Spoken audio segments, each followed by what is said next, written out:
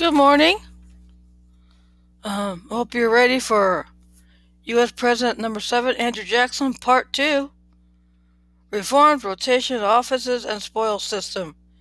In an effort to purge the government of corruption, Jackson launched presidential investigations into all executive cabinet offices and departments. He believed appointees should be hired on merit and withdrew many candidates he believed were lax in the handling of monies. He believed that the federal government had been corrupted and that he had received a mandate from the American people to purge such corruption.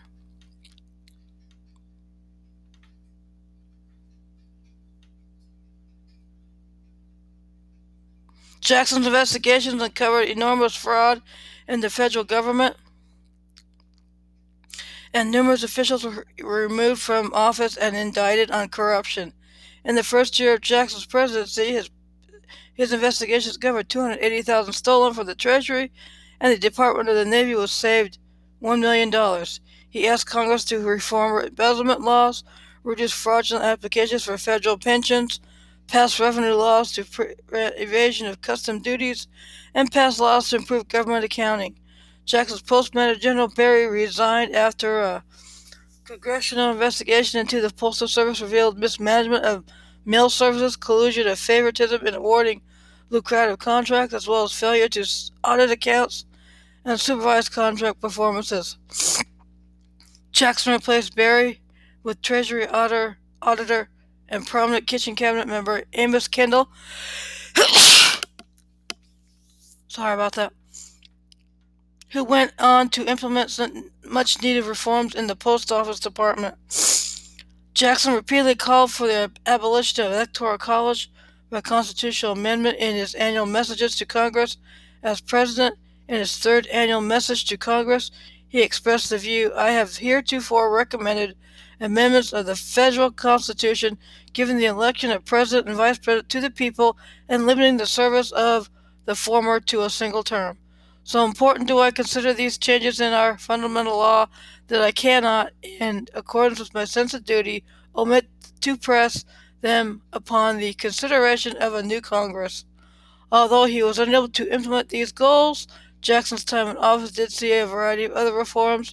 He supported an act in July 1836 that enabled widows of Revolutionary War soldiers who met certain criteria to receive their husbands' pensions. In 1836, Jackson established a 10-hour-day in national shipyards. Jackson enforced the Tenure of Office Act signed by President Monroe in 1820 that limited appointed office tenure and authorized the president to remove and appoint political party associates. Jackson believed that a rotation in office was a democratic reform preventing hereditary office holding and made civil service responsible to the popular will. Jackson declared that rotation of appointments in political office was a leading principle in the Republican creed. Jackson noted, in a country where no offices are created solely for the benefit of the people, no one man has any more intricate right to official station than another. Jackson believed that rotating political appointments would prevent the development of a corrupt bureaucracy. The number of federal office holders removed by Jackson were exaggerated by his opponents. Jackson rotated only about 20% of federal office holders during his first term, some for dereliction of duty rather than political purposes. Jackson nonetheless used his presidential power to award loyal Democrats by granting them federal office appointments. Jackson's approach incorporated patriotism for a country as qualification for holding office, having appointed a soldier who had lost his leg fighting on the battlefield to postmaster. Jackson stated, "If he lost his leg, fight for his country, that is enough for me." Jackson's theory regarding rotation of office generated what would later be called the spoil system. The political realities of Washington sometimes forced Jackson to make partisan appointments despite his personal reservations.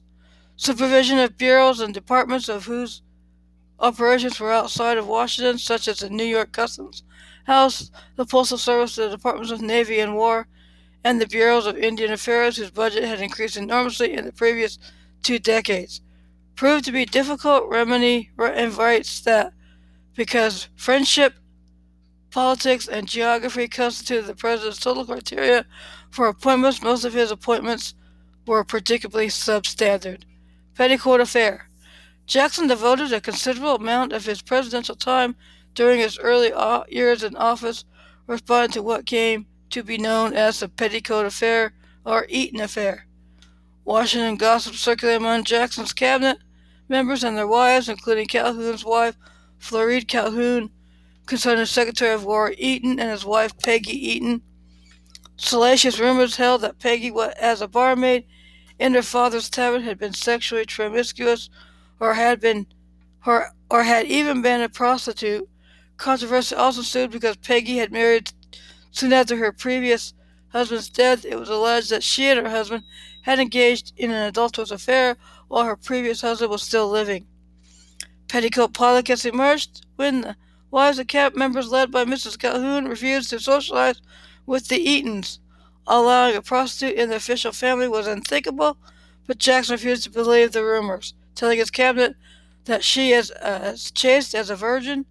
Jackson believed that the dishonorable people were the rumor-gongers, who in essence questioned and dishonored Jackson himself by an attempt to drive the Eatons out, daring to tell him who he could and could not have in his cabinet. Jackson was also reminded of the attacks that were made against his wife. These memories increased his dedication to defending Peggy Eaton. Meanwhile, the cabinet wives insisted that the interests and honor of all American women were at stake. They believed the responsible woman should never accord a man sexual favors without the assurance that went with marriage. A woman who broke that code was dishonorable and unacceptable. Historian Daniel Walker Howe notes that this was the feminist spirit that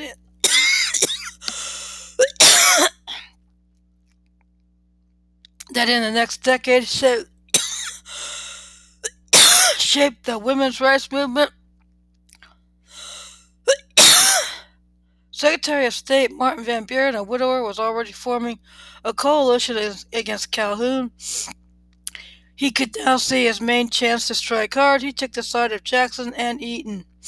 In the spring of 1831, Jackson, at Van Buren's suggestion, demanded the resignations of all cabinet members except Barry. Van Buren himself resigned to avoid the appearance of bias. In 1832, Jackson nominated Van Buren to be minister to Great Britain. Calhoun blocked the nomination with a tie-breaking vote against it, claiming the defeated nomination would kill Van Buren. Sir, kill dead. He will never kick. Sir, never kick. Van Buren continued to serve as an important advisor to Jackson and was placed on a ticket for vice president in the 1832 election, making him Jackson's heir apparent. The Petticoat Affair led to the development of the Kitchen Cabinet. The Kitchen Cabinet emerged as an The Kitchen Cabinet emerged as an unofficial group of advisors to the president. Its existence was partially rooted in Jackson's stability with his official cabinet even after purging. Indian removal policy. Jackson's Indian Removal Act and subsequent treaties resulted in the forced removal of several Indian tribes from their traditional territories, including the Trail of Fears. Throughout his 8 years in office, Jackson made about 70 treaties with Native American tribes, both in the South and in the Northwest. Jackson's presidency marked a new era in Indian Anglo-American relations, initiating a policy of Indian removal. Jackson himself sometimes participated in the treaty negotiating process with various Indian tribes, though other times he left the negotiations to his subordinates. Southern tribes included the Choctaw, Creek, Chickasaw, Seminole, and the Cherokee. The Northwest tribes include the Chippewa, Ottawa, and the Potawatomi. Relations between Indians and Americans increasingly grew tense and sometimes violent as a result of territorial conflicts. Previous presidents had at times supported removal or attempts to civilize the Indians, but generally let the problem play itself out with minimal intervention. There had developed a growing popular and political movement to deal with the issue, and out of this policy to relocate certain Indian populations. Jackson never known for timidity, became an advocate for this relocation policy in what many historians consider the most controversial aspect of his presidency. In his first annual message to Congress, Jackson advocated land west of the Mississippi River to be set aside for Indian tribes. On May 6, 1830, Congress passed the Indian Removal Act, which Jackson signed into law 2 days later. The act authorized the president to negotiate treaties to buy tribal lands in the East in exchange for lands farther west, outside of existing state borders. The act specifically pertained to the 5 civilized tribes in the South, the conditions being that they could either move west or stay and obey the state law, effectively relinquishing their sovereignty. Jackson, Eaton, and General Coffee negotiated with the Chickasaw, who quickly agreed to move. Jackson put Eaton and Coffee in charge of negotiating with the Choctaw. Lacking Jackson's skills at negotiation, they frequently bribed the chiefs in order to gain their submission. The tactics worked, and the chiefs agreed to move. The removal of the Choctaw took place in the winter of 1831 and 1832 and was wrought with misery and suffering. The Seminole, despite the signing of the Treaty of Payne's Landing in 1832, refused to move. In December 1835, this dispute began the Second Seminole War. The war lasted over 6 years, finally ending in 1842. Members of the Creek Nation had signed the Treaty of Casseta in 1832, allowing the Creek to either sell or retain their land. Conflict later erupted between the Creek, Remain, and the white settlers, leading to a second Creek War. A common complaint amongst the tribes was that the men who had signed the treaties did not represent the whole tribe. The state of Georgia became involved in the contentious dispute with the Cherokee, culminated in the 1832 Supreme Court decision in Worcester v. Georgia. Chief Justice John Marshall, writing for the court, ruled that Georgia could not forbid whites from entering tribal lands as it had attempted to do with 2 missionaries supposedly stirring up resistance amongst the tribespeople. Jackson is frequently attributed the following response: John Marshall has made his decision, now let him enforce it. The quote apparently indicating Jackson's dismissive view of the courts was attributed to Jackson by Horace Greeley, who cited as a source Representative George M. Burke's Remedy, argues that Jackson did not say it because, while it certainly sounds like Jackson, there was nothing for him to enforce. This is because a writ of habeas corpus had never been issued for the missionaries. The court also did not ask federal marshals to carry out the decision, as had become standard. A group of Cherokees led by John Ridge negotiated a treaty of New Echota.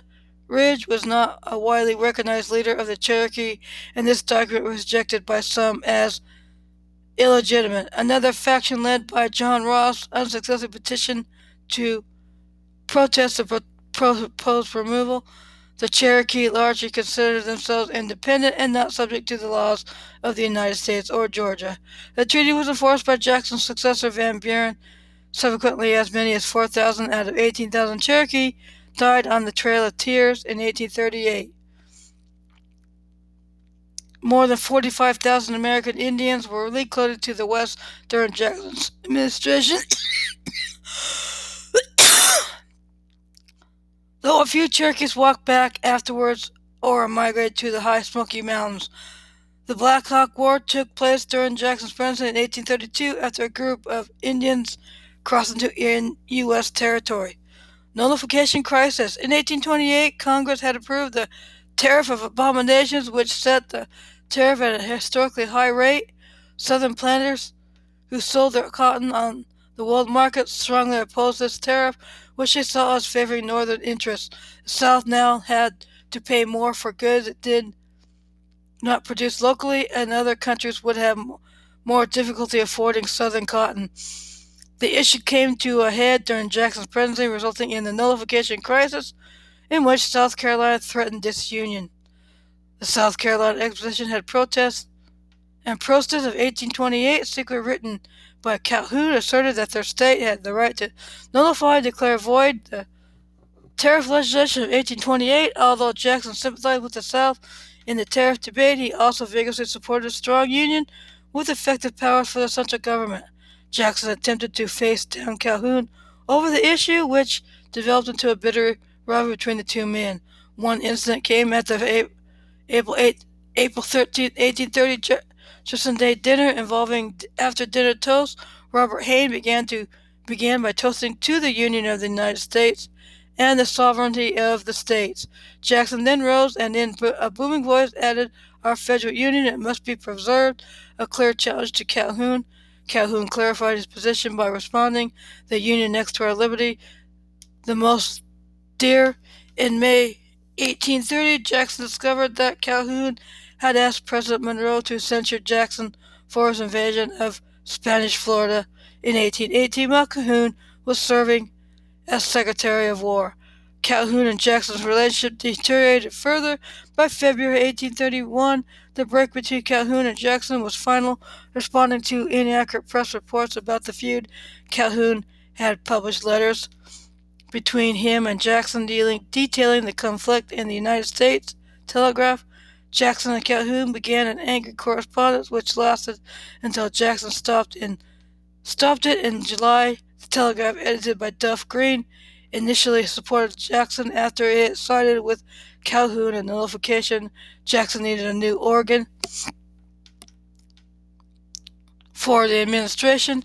He enlisted the help of long-term supporter Francis Preston Blair, who in November 1830 established a newspaper known as the Washington Globe, which from then on served as a primary mouthpiece of the Democratic Party. Jackson supported a revision to tariff rates known as the Tariff of 1832.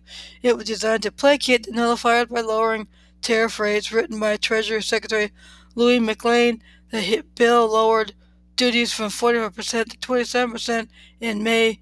Representative John Quincy Adams introduced a slightly revised version of the bill, which Jackson accepted. It passed Congress on July 9th and was signed by the President on July 14th. The bill failed to satisfy extremists on either side. On November 24th, the South Carolina legislature nullified both the Tariff of 1832 and the Tariff of 1828. In response, Jackson sent U.S. Navy warships to Charleston Harbor and threatened to hang any man who worked to support nullification or secession. On December 28, 1832, Calhoun resigned as vice president after having been elected to the U.S. Senate. This was part of a strategy whereby Calhoun was less than 3 months remaining on his presidential term, would replace Robert Y. Hayne in the Senate, and he would then become governor of South Carolina. Hayne had often struggled to defend nullification on the floor of the Senate, especially against fierce criticism from Senator Daniel Webster of Massachusetts. Also that December, Jackson issued a resounding proclamation against the nullifier, stating that he considered the power to annul a law of the United States assumed by one state incompatible with the existence of the Union contracted expressly by the letter of the Constitution, unauthorized by its spirit, inconsistent with every principle on which it was founded, and destructive of the great object for which it was formed.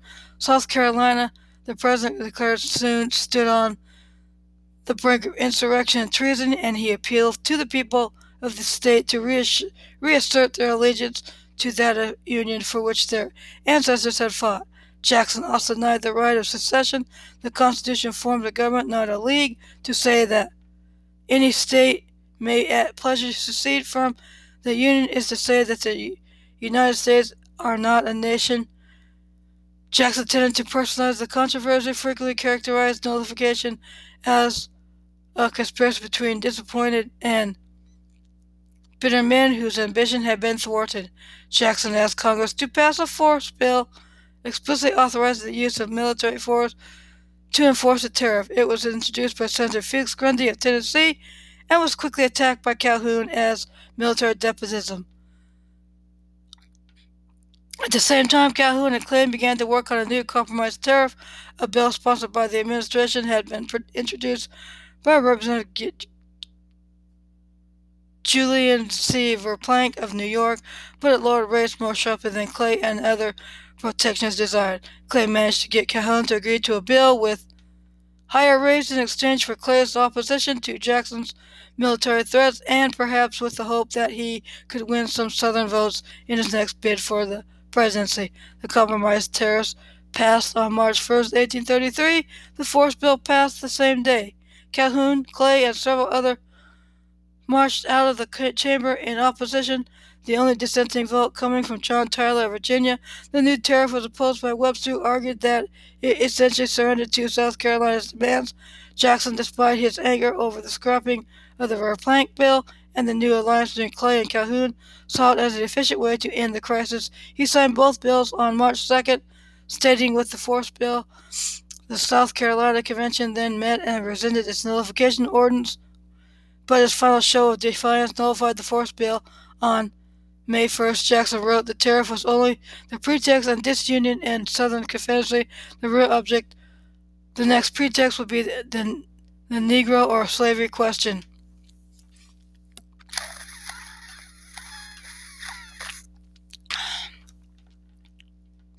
Foreign Affairs. William C. Reeves, Jackson's minister to France, successfully negotiated a reparations treaty with France in 1831.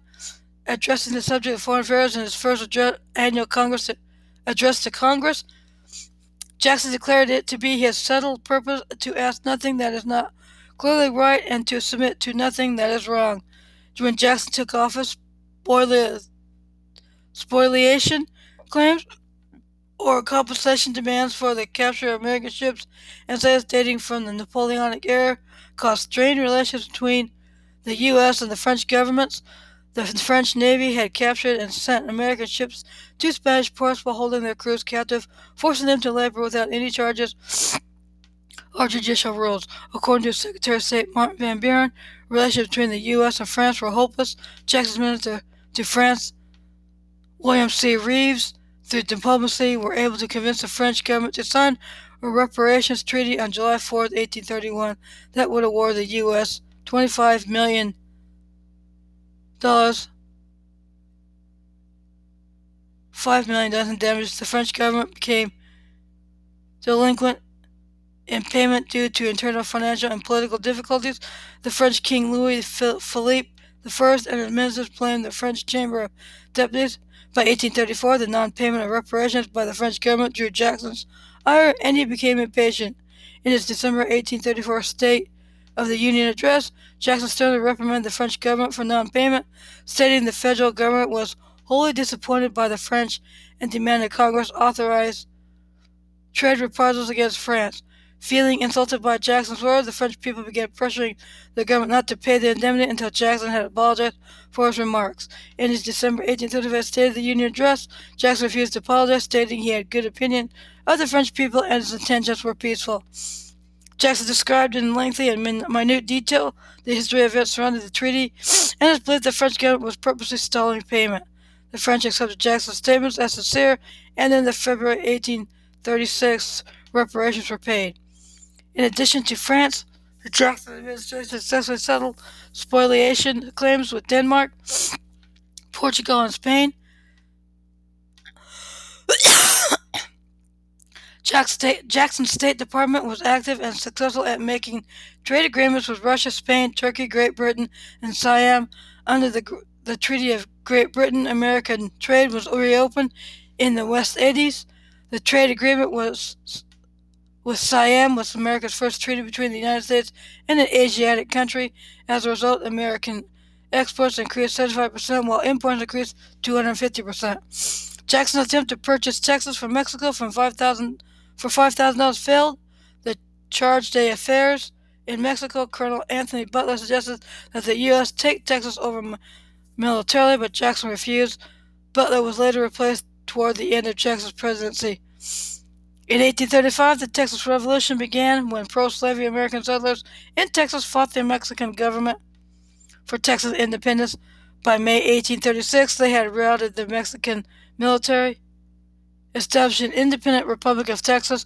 The new Texas government legalized slavery and demanded recognition from President Jackson and annexation into the United States. Jackson was hesitant in recognizing Texas and convinced that the new republic could maintain independence from Mexico and not wanting to make Texas an anti-slavery issue during the 1836 election. The strategy worked. The Democratic Party and national loyalties were held intact, and Van Buren was elected president.